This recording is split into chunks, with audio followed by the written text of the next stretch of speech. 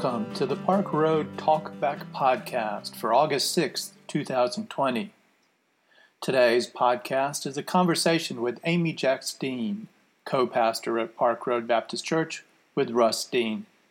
I'm Bruce Holliday, Director of Communications at Park Road, and today we will be asking a few follow-up questions on the topic of Amy's most recent sermon, which was entitled, "And Yet She Persisted, Queen Esther."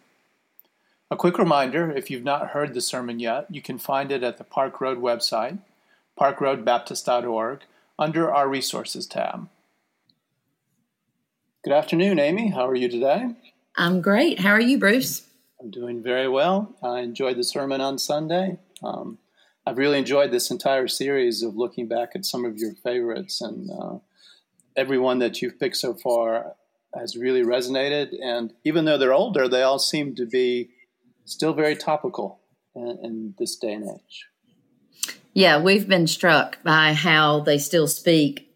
And we'll talk about this later, I think, but how I've changed since I preached them. And if I were writing them completely fresh from the beginning, I might say some things a little differently. Yeah, that's true. It's amazing how similar things are in many respects, and then how completely different the world feels in a matter of 3 or 4 years. So could you give us a little bit of a context tell us what you preached on Sunday? Yeah, when I originally preached this sermon, it was 2017. It was after the presidential election of 2016, where a woman almost became president of the United States. And before the election, I had decided that I wanted to address some women's issues, maybe most especially around body image, but not just that, just women's issues. And but the election was the lead up to the election was so contentious feeling, and everybody had lots and lots of very passionate feelings. I said to Russ, I want to preach about this, but I want to wait till well after the election. So we had kind of tapped the month of March for me to look at some stuff using the story of Queen Esther. And we got to like February, and Russ and I were like, I don't think we're ready to talk about this yet, because people are still feeling very passionate about the whole Hillary Clinton, Donald Trump issue. And so we decided to put it off. I just was not willing to tackle that. I thought it would be heard in too much of a partisan way.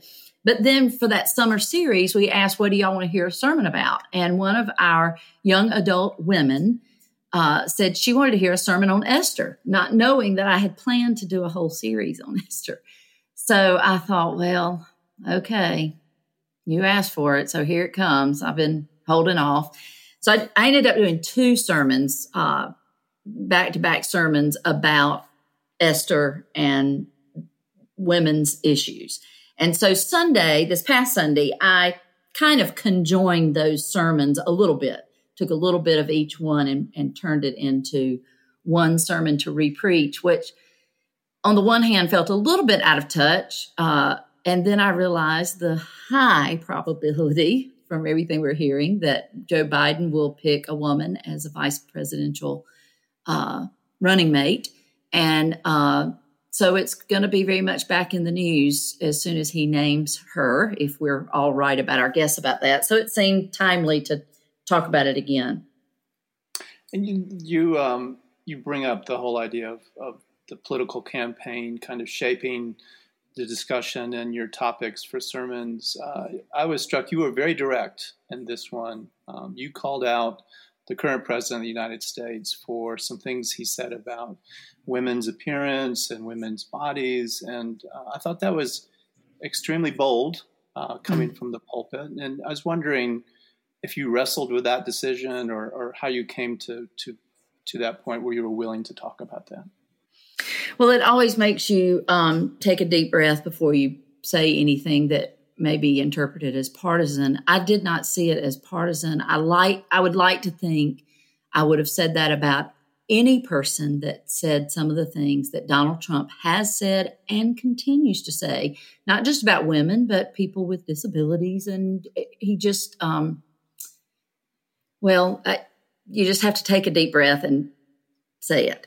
But whether it be somebody in your family or some other higher up or the president of the United States, I decided I would almost never call out a president from the pulpit. We really do try to honor separation of church and state. But this seemed to be not about politics, not about government, not about policy, not about anything doing with anything except he has a very large microphone, as any president does. And what I said was the ways that he has talked about and belittled people, especially women, about their appearance. He owes the people of the United States an apology for that. And I remember when I said it 3 years ago, it felt so good to say it. And I was struck this past Sunday again, when I said it, it felt good to say it. You owe an apology. That is just wrong to speak of women in that way. And my father loved to say, well, somebody ought to tell him when somebody was out of line, and he loved to be the one to tell him. I don't love to be the one to tell them and would rather not call somebody out. But I thought he needed it. And I would say that for any person that says anything that horrific about women, just based on their appearance, it should be called out. And if we are about to enter another phase with a woman as a vice presidential candidate, I would hope that he would refrain from that. And so we'll see. Exactly. And I kind of call myself out here. There was a line that you said that, I'll be honest, kind of caught me off guard for a moment. And that was, you said, women are created in the image of God, which is clearly true. But I'm so used to hearing men or man is created in the image of God. It surprised me how gender specific that phrase had become for me in my life. And when you said women are created in the image of God, and they're more than just their outward appearance, I thought that was a very telling moment for me personally. I have for more than 30 years now, I just do not think of or refer to God in gender-specific language. I don't. I have occasionally called God she, more as a counter to all the he's we hear.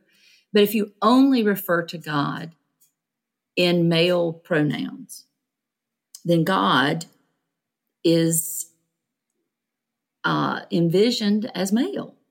And I learned in seminary from my seminary professor, Molly Marshall, who was our theology professor. It was the first time, I grew up in church my whole life, and God was always he, and God was always Father. And it was like a light going off.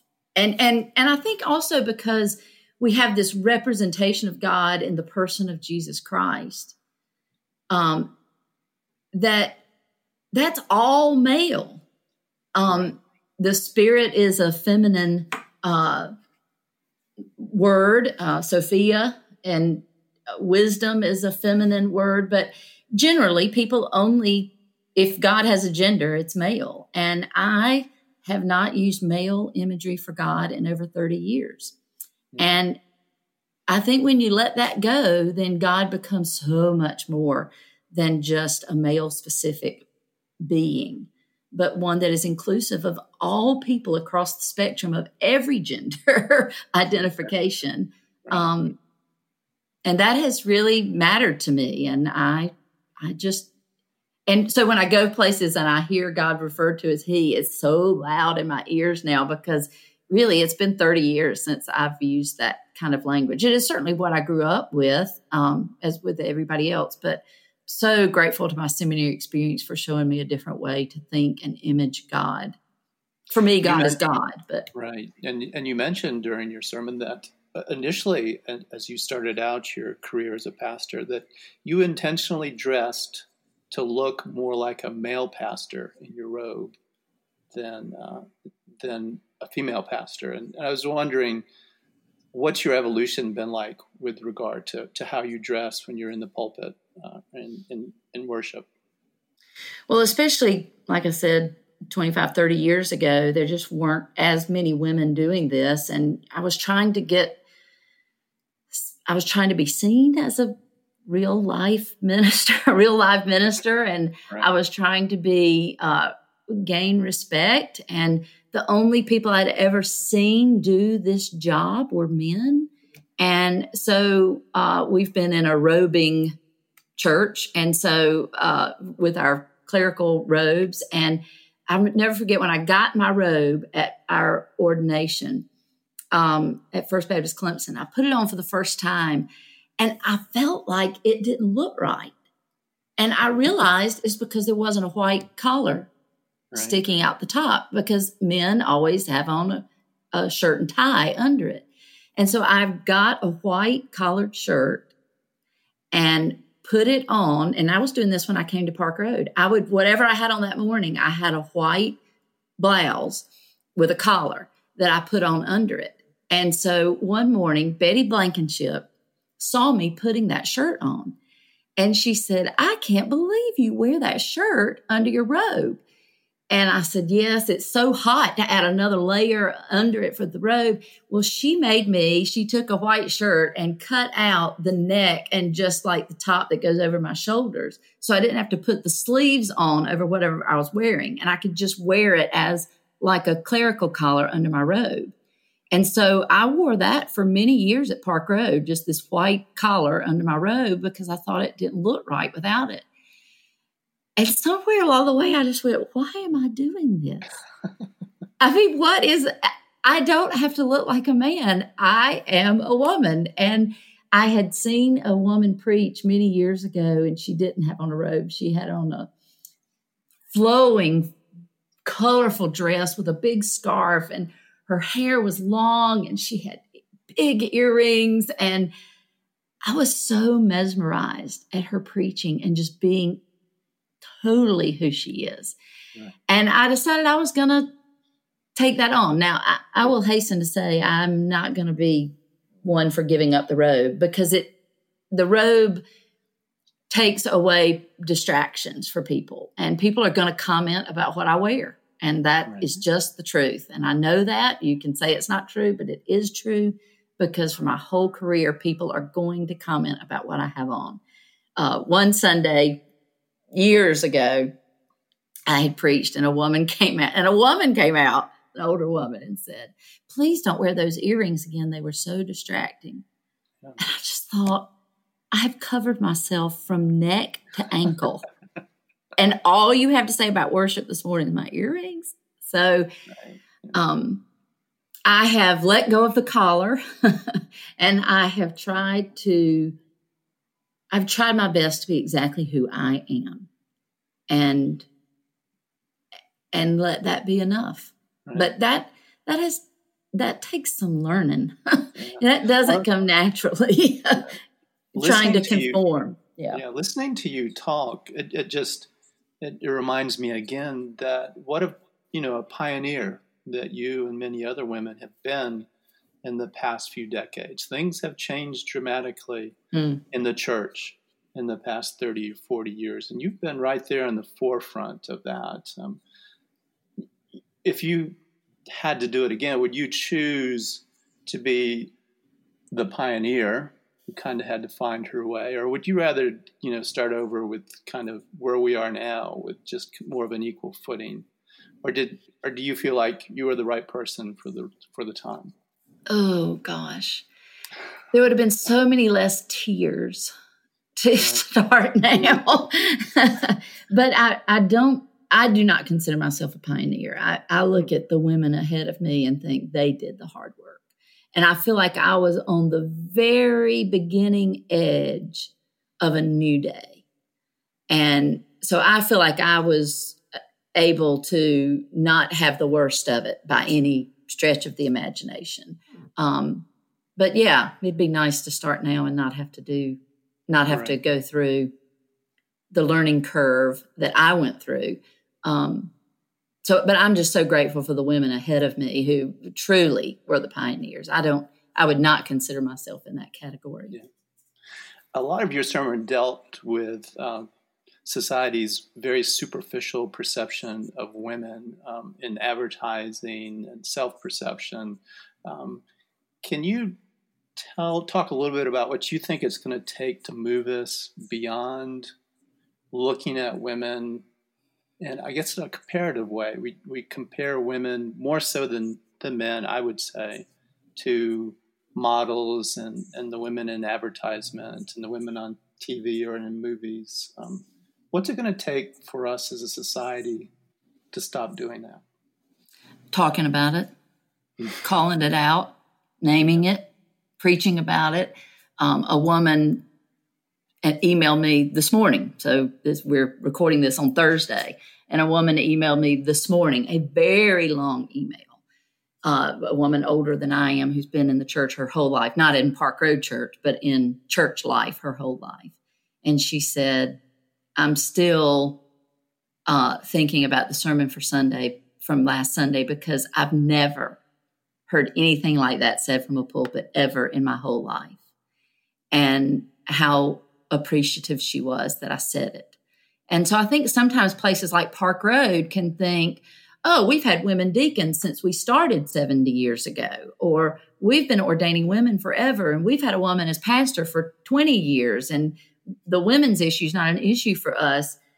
And still, we have to keep talking about it and naming it and calling it out.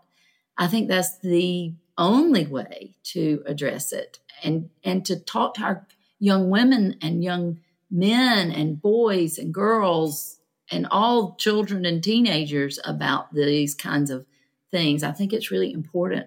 I think that's the only way to change it. Right. And you were very specific that it's not a message just for women.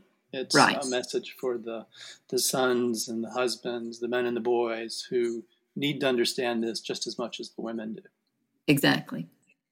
I thought it was interesting. You talked at one point about women or girls specifically, maybe it's girls and women, who when they see photos of themselves or take photos of themselves are so highly critical of the photo and how many photos they will take to get just the perfect one.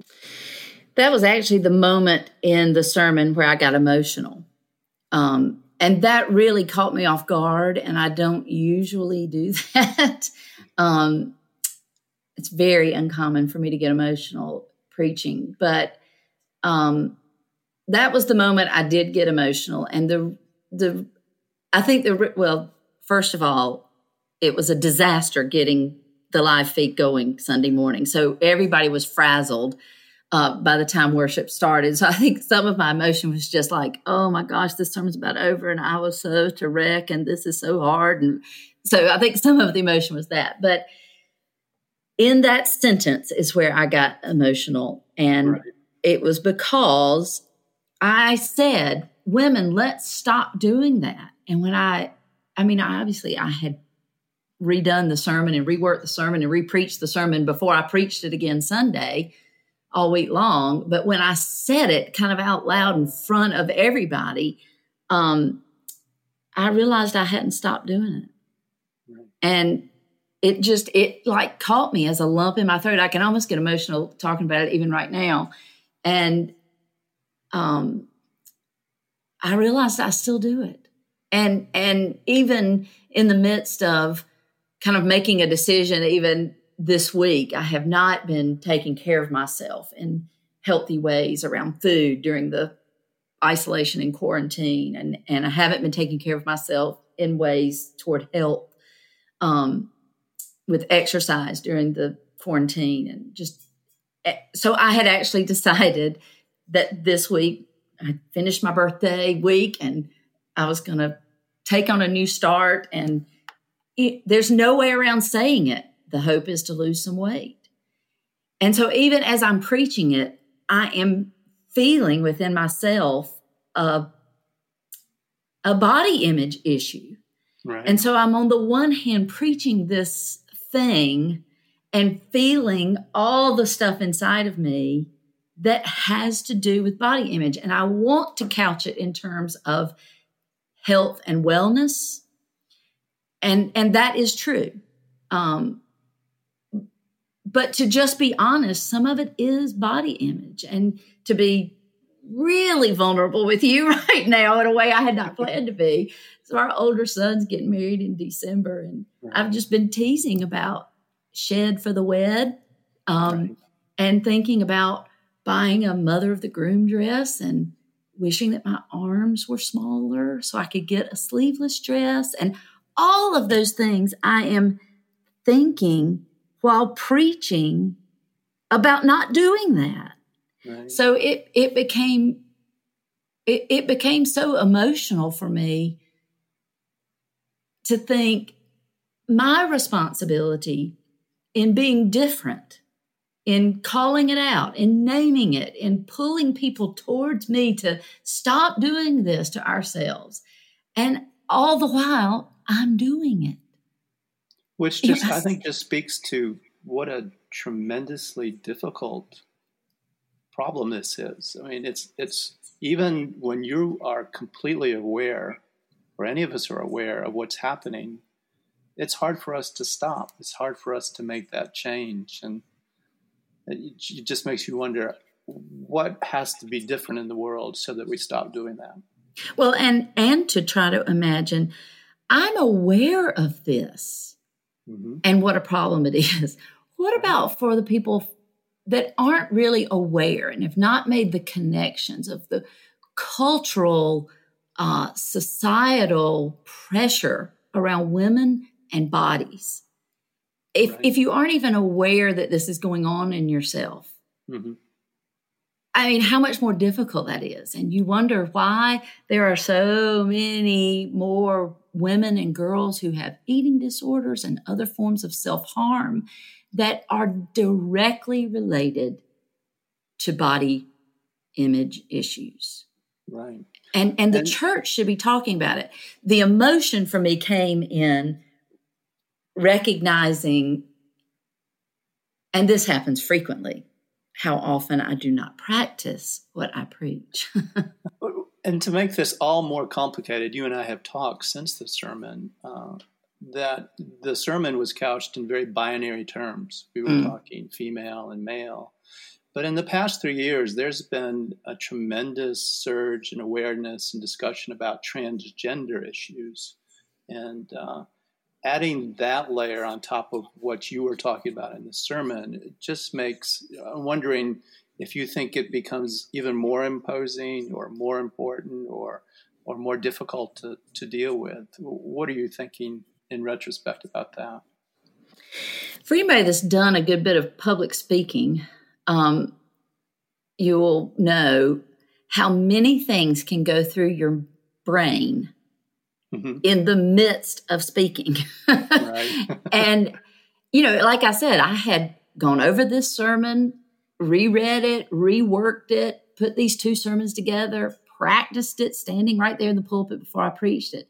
There's something about saying it out loud in front of other people and knowing, you know, even though there aren't people in the room, knowing people are listening. It's just amazing all the things you can think that you didn't think when you were preparing it.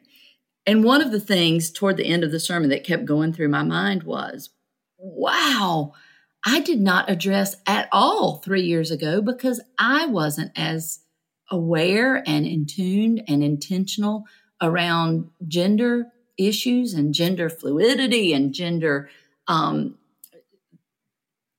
trans conversation and gender identification, and all of this in the last 3 years have just been heightened for me. And I found the sermon very lacking in the moment that I was preaching it, that it was so male, female. And of course, that's my story. I identify as she, her, and hers, and Russ identifies as he, him, and his. And I live in a predominantly traditional binary gender world. I've just become so aware that is not inclusive. And so I thought that the sermon was pretty lacking in that. And it didn't sound as loud to me until I was in the moment preaching it. So when I sat down from preaching, I made notes on my paper as Mark was playing some music, so that when I got up to say the benediction, the title of the sermon was, "And Yet She Persisted," which was referenced in the sermon about Mitch McConnell and Elizabeth Warren and how that had taken off. And I used that with Queen Esther, yet she persisted. But I was trying in the end, right before we spoke the good word of benediction, to be more inclusive. And I said, "And yet she persisted, and yet he persisted, and yet they persisted." Right. And I meant they singular. I didn't mean they as in all of us. I meant all the people for whom their pronouns are not gender specific. Right. I was trying to include them. And were I to write the sermon completely over from scratch, I would have to take time in the sermon to deal with that. But that's almost another whole sermon. I was going to say, there's another topic for you for another day. And just, I think it illustrates how we continue to grow and evolve in our understanding of each other and our faith, and that, just recognizing that at this point is the start, and it's the right thing to do. Well, and I hope people are hearing, I think sometimes people put preachers on this pedestal of, okay, they have the answers. No, I have my thoughts for today. And if I read some more and listen some more and pay attention some more, on another day, I'm going to have new thoughts. Mm-hmm. And so I'm constantly growing and evolving and changing. And that's what I want for our congregation, or anybody that listens in. That's what I want for them. And so I want them to see that in me, that what I believed 10 years ago has morphed into something different today. It has the same, I like to say that about the only two constants I have is a firm held belief in the love of God and the way of Jesus, and a commitment to the way of Jesus. Right. And then I'm open to where that takes me. Which would be good advice for all of us. Yeah. Well, yeah. I want to commend you on working through the technical problems this past Sunday. I know that was Lord. not your favorite thing. We've had many discussions about Amy Dean and technology. I said at staff meeting this week, I just don't understand how we can send two people to the space station. They plop back in the ocean. A boat is there to pick them up, and I can't get my camera and microphone to work all the time. It just doesn't make sense. And yet we learn. And yet she persisted. She persisted. Yes, she did. We're going to wrap it up with that. Thank you so much. I love these conversations, and I think there's so much more to be learned as we dive into the background and the context of the sermons that you and Russ give. So thank you so much. I think this has been my favorite conversation. Good. Me too. Well, thank you. As always, good to spend time with you in conversation. And of course, thank you to our listeners. We invite you to share this podcast with your friends and family. They can always find it on the Park Road website, or you can listen and subscribe to the podcast via iTunes, Stitcher, or TuneIn. That's it for this week. From all of us at Park Road Baptist Church, thank you for listening. Grace and peace to you.